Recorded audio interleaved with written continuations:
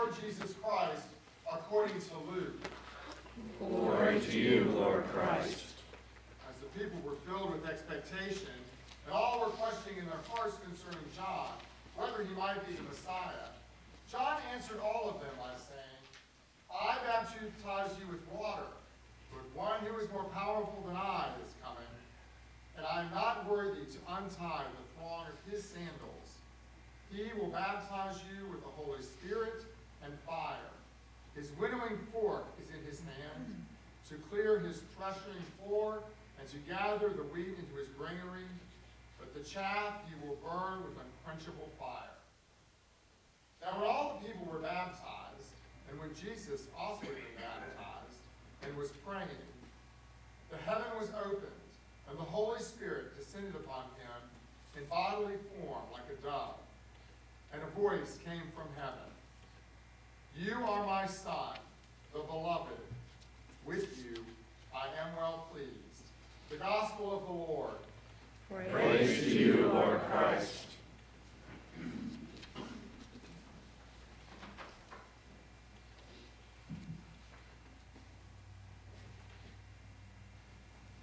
the name of the Father, and the Son, and the Holy Spirit. Amen. Amen. Let's be seated. From our first lesson, I have called you by name, you are mine. And from our collect of the day, grant that all who are baptized into his name may keep the covenant they have made. I had sort of a sermon planned, and we were going to investigate the depth of meaning of baptism and the breadth of it. There's so much that is in this sacrament for us, and so I'm just going to put that one on pause, and we'll investigate that next time this comes around, because yesterday I got derailed from that sermon in a very unlikely place. Derek and I went to Nashville this weekend, and just for the sole purpose of going to the Opry at the Ryman Auditorium, not for anybody in particular, but just to go. There's some family history there, and we just wanted to do it. So we went to Nashville and had a great time. And on the way home, we made a pilgrimage near and dear to my heart and went to the Jack Daniel's distillery. Check that off my bucket list. And I love the company even more now than I ever did after the tour. And we had a wonderful time. But in that tour and a subsequent experience, another thing came into my heart and into my mind that I wanted to explore with you today. It's really interesting. I did not know this, but on our tour we learned that the first head distiller, first master distiller at Jack Daniel's for Jack Daniel himself was an African American man. Funny history, Jack Daniel ran away from home when he was about 6 years old to the neighbor's house, went very far, and the neighbor was a preacher who had a still. And starting at 7 years old, Jack Daniel learned how to make whiskey from the preacher man. Now the preacher, eventually his congregation said, you got to choose preachering or distilling. And so he sold the business to Jack, and that's how he came into possession of it. But the preacher, this was before the Civil War, the preacher had an enslaved man who worked for him, who ran the still. And after the war, Jack Daniel, when he became the owner of the still and the business, he hired the man, and that man became his first master distiller. And children of that man still work, children and grandchildren and great-grandchildren, unbroken chain of people have worked for the company and still work there today. And I noticed in the tour, there's a whole display about him in the little museum that you stand in and mill around until it's your turn to go on your tour. And it's a wonderful display, but the woman who gave us our tour was awesome. She spoke about this man, and she talked about how he had been an enslaved man who, after his freedom, became the master distiller, the first master distiller for the company. And that tickled the part in my brain about language. And specifically the intentionality of her choice of language and the shift that we're making from talking about slaves to enslaved people. And that it was on purpose that she had chosen that language for referring to this man. Because we're making that shift, and it's a new shift in how we speak about those who were enslaved in the United States, especially African Americans. We're making that shift because it identifies more the humanity of the people who were enslaved. Because to say a slave kind of objectifies them and separates them, it's too easy to think of them as less than human by calling them slaves.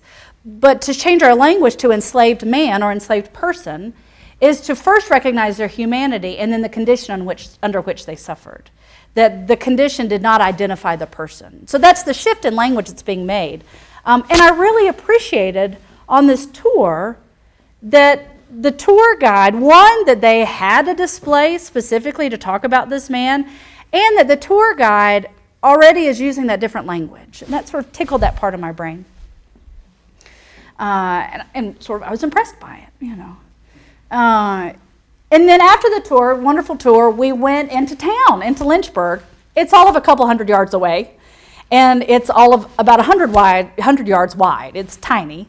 It's a square. And the first store we saw when we pulled into the square was a rebel flag store. And I said, well, that looks familiar. And I thought, how interesting. What a juxtaposition.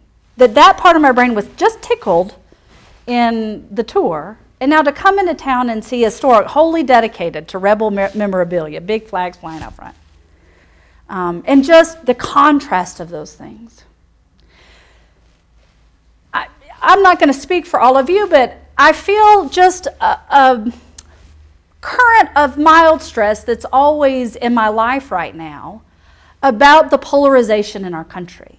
And it's just always sort of there below the surface. And to have experienced the choice of her language in the interview and then seeing this rebel flag store, on the way home, that current floated up to the top and became something that I really started to think about. Because it breaks my heart how divided we are and how angry we get at one another. And how quickly we become angered at one another. And as I started to wrestle with this juxtaposition of these two things in my day, my sermon on baptism started to thread its way into that. And the sad irony about our divisions is it's so much of the source of it is from the same place in the hearts of us all. And that is to be seen. To be seen. That's the human impulse in the heart of all of us. That is the undercurrent of these things that we say divide us and we allow to divide us, but the source is the same for each and every one of us. To be seen and to be known. For the people for whom that shift in language from slave to enslaved people is a hunger to be seen. That's behind that. A hunger for ancestors to have been seen as human beings, a hunger to recognize the struggle within the African American community, the continued struggle to recover from the history of slavery in our country. That for that to be seen and to be known is behind that language and that desire to have these conversations. That same desire to be seen is true in the hearts of the LGBTQ teenager who goes to her room and cuts herself because she can't bring herself to talk to her parents about her identity, the very heart of who she is. And at the heart of that is still a desire to be seen.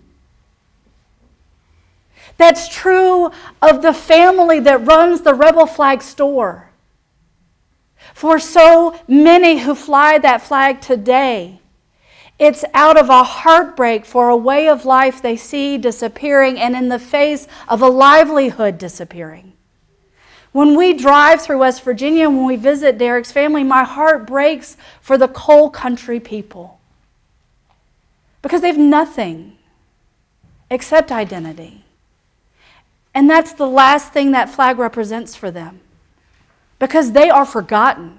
You want to know some of the most forgotten in our country? Go to poor Appalachia. They want to be seen. And that's what that flag means for them.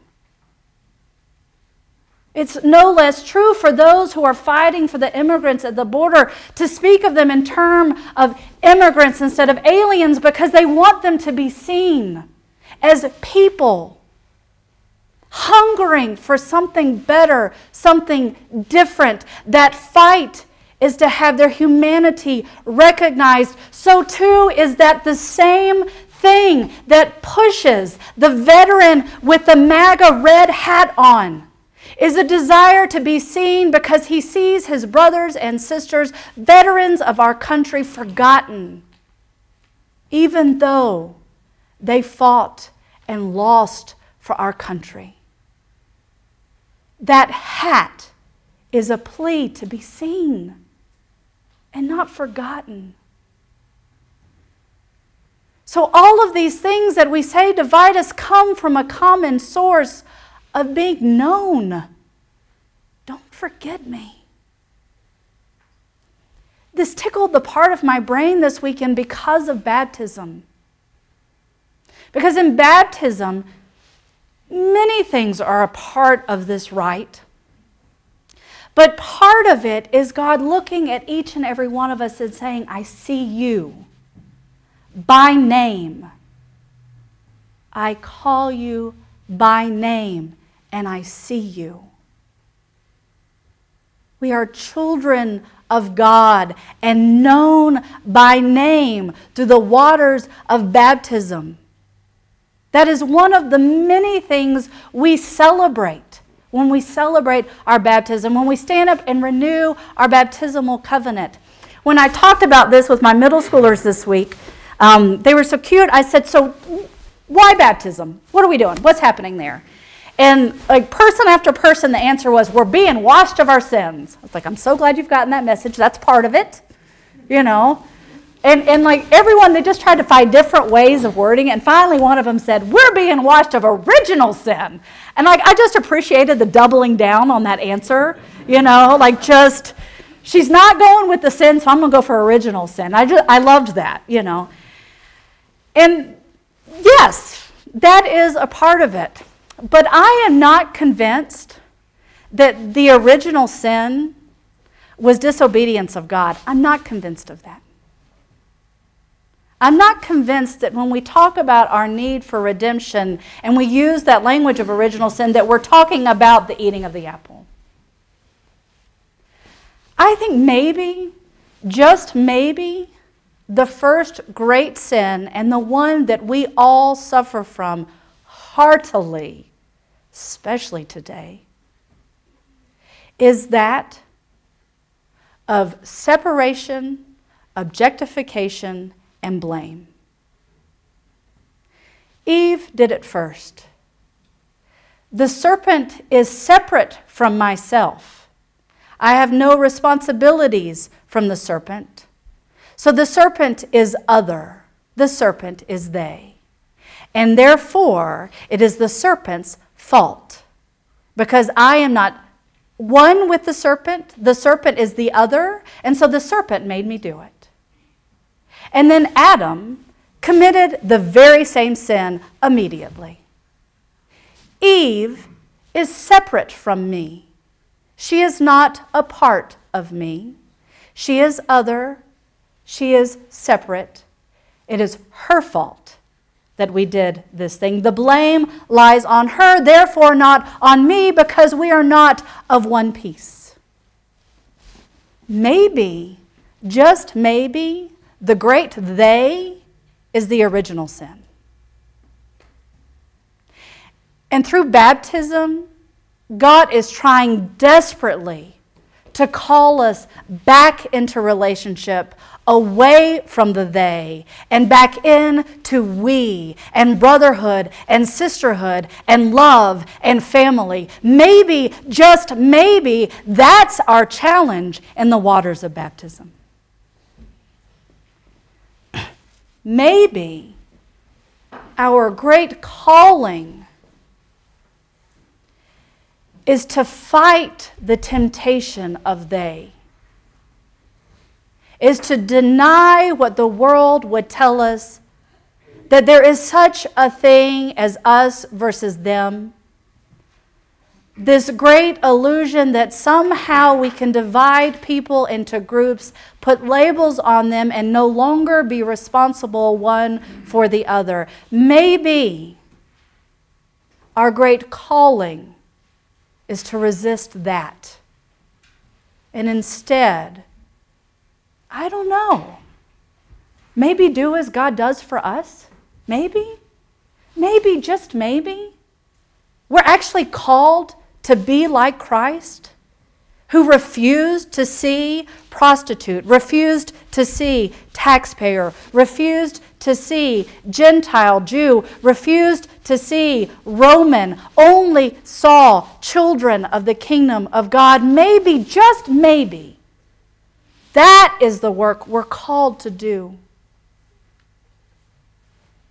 So as we celebrate today, being known, being seen, being called by name, being chosen by God as His sons and His daughters to do His work in this incredible world.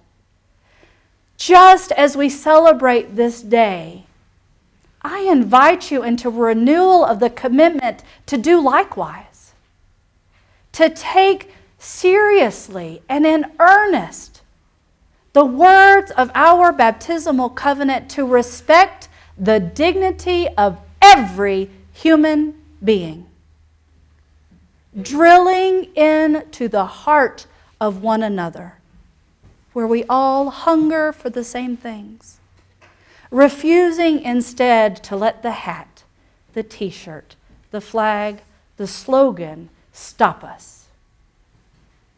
Maybe, just maybe, we can be witnesses to that in a world that would argue otherwise. Amen.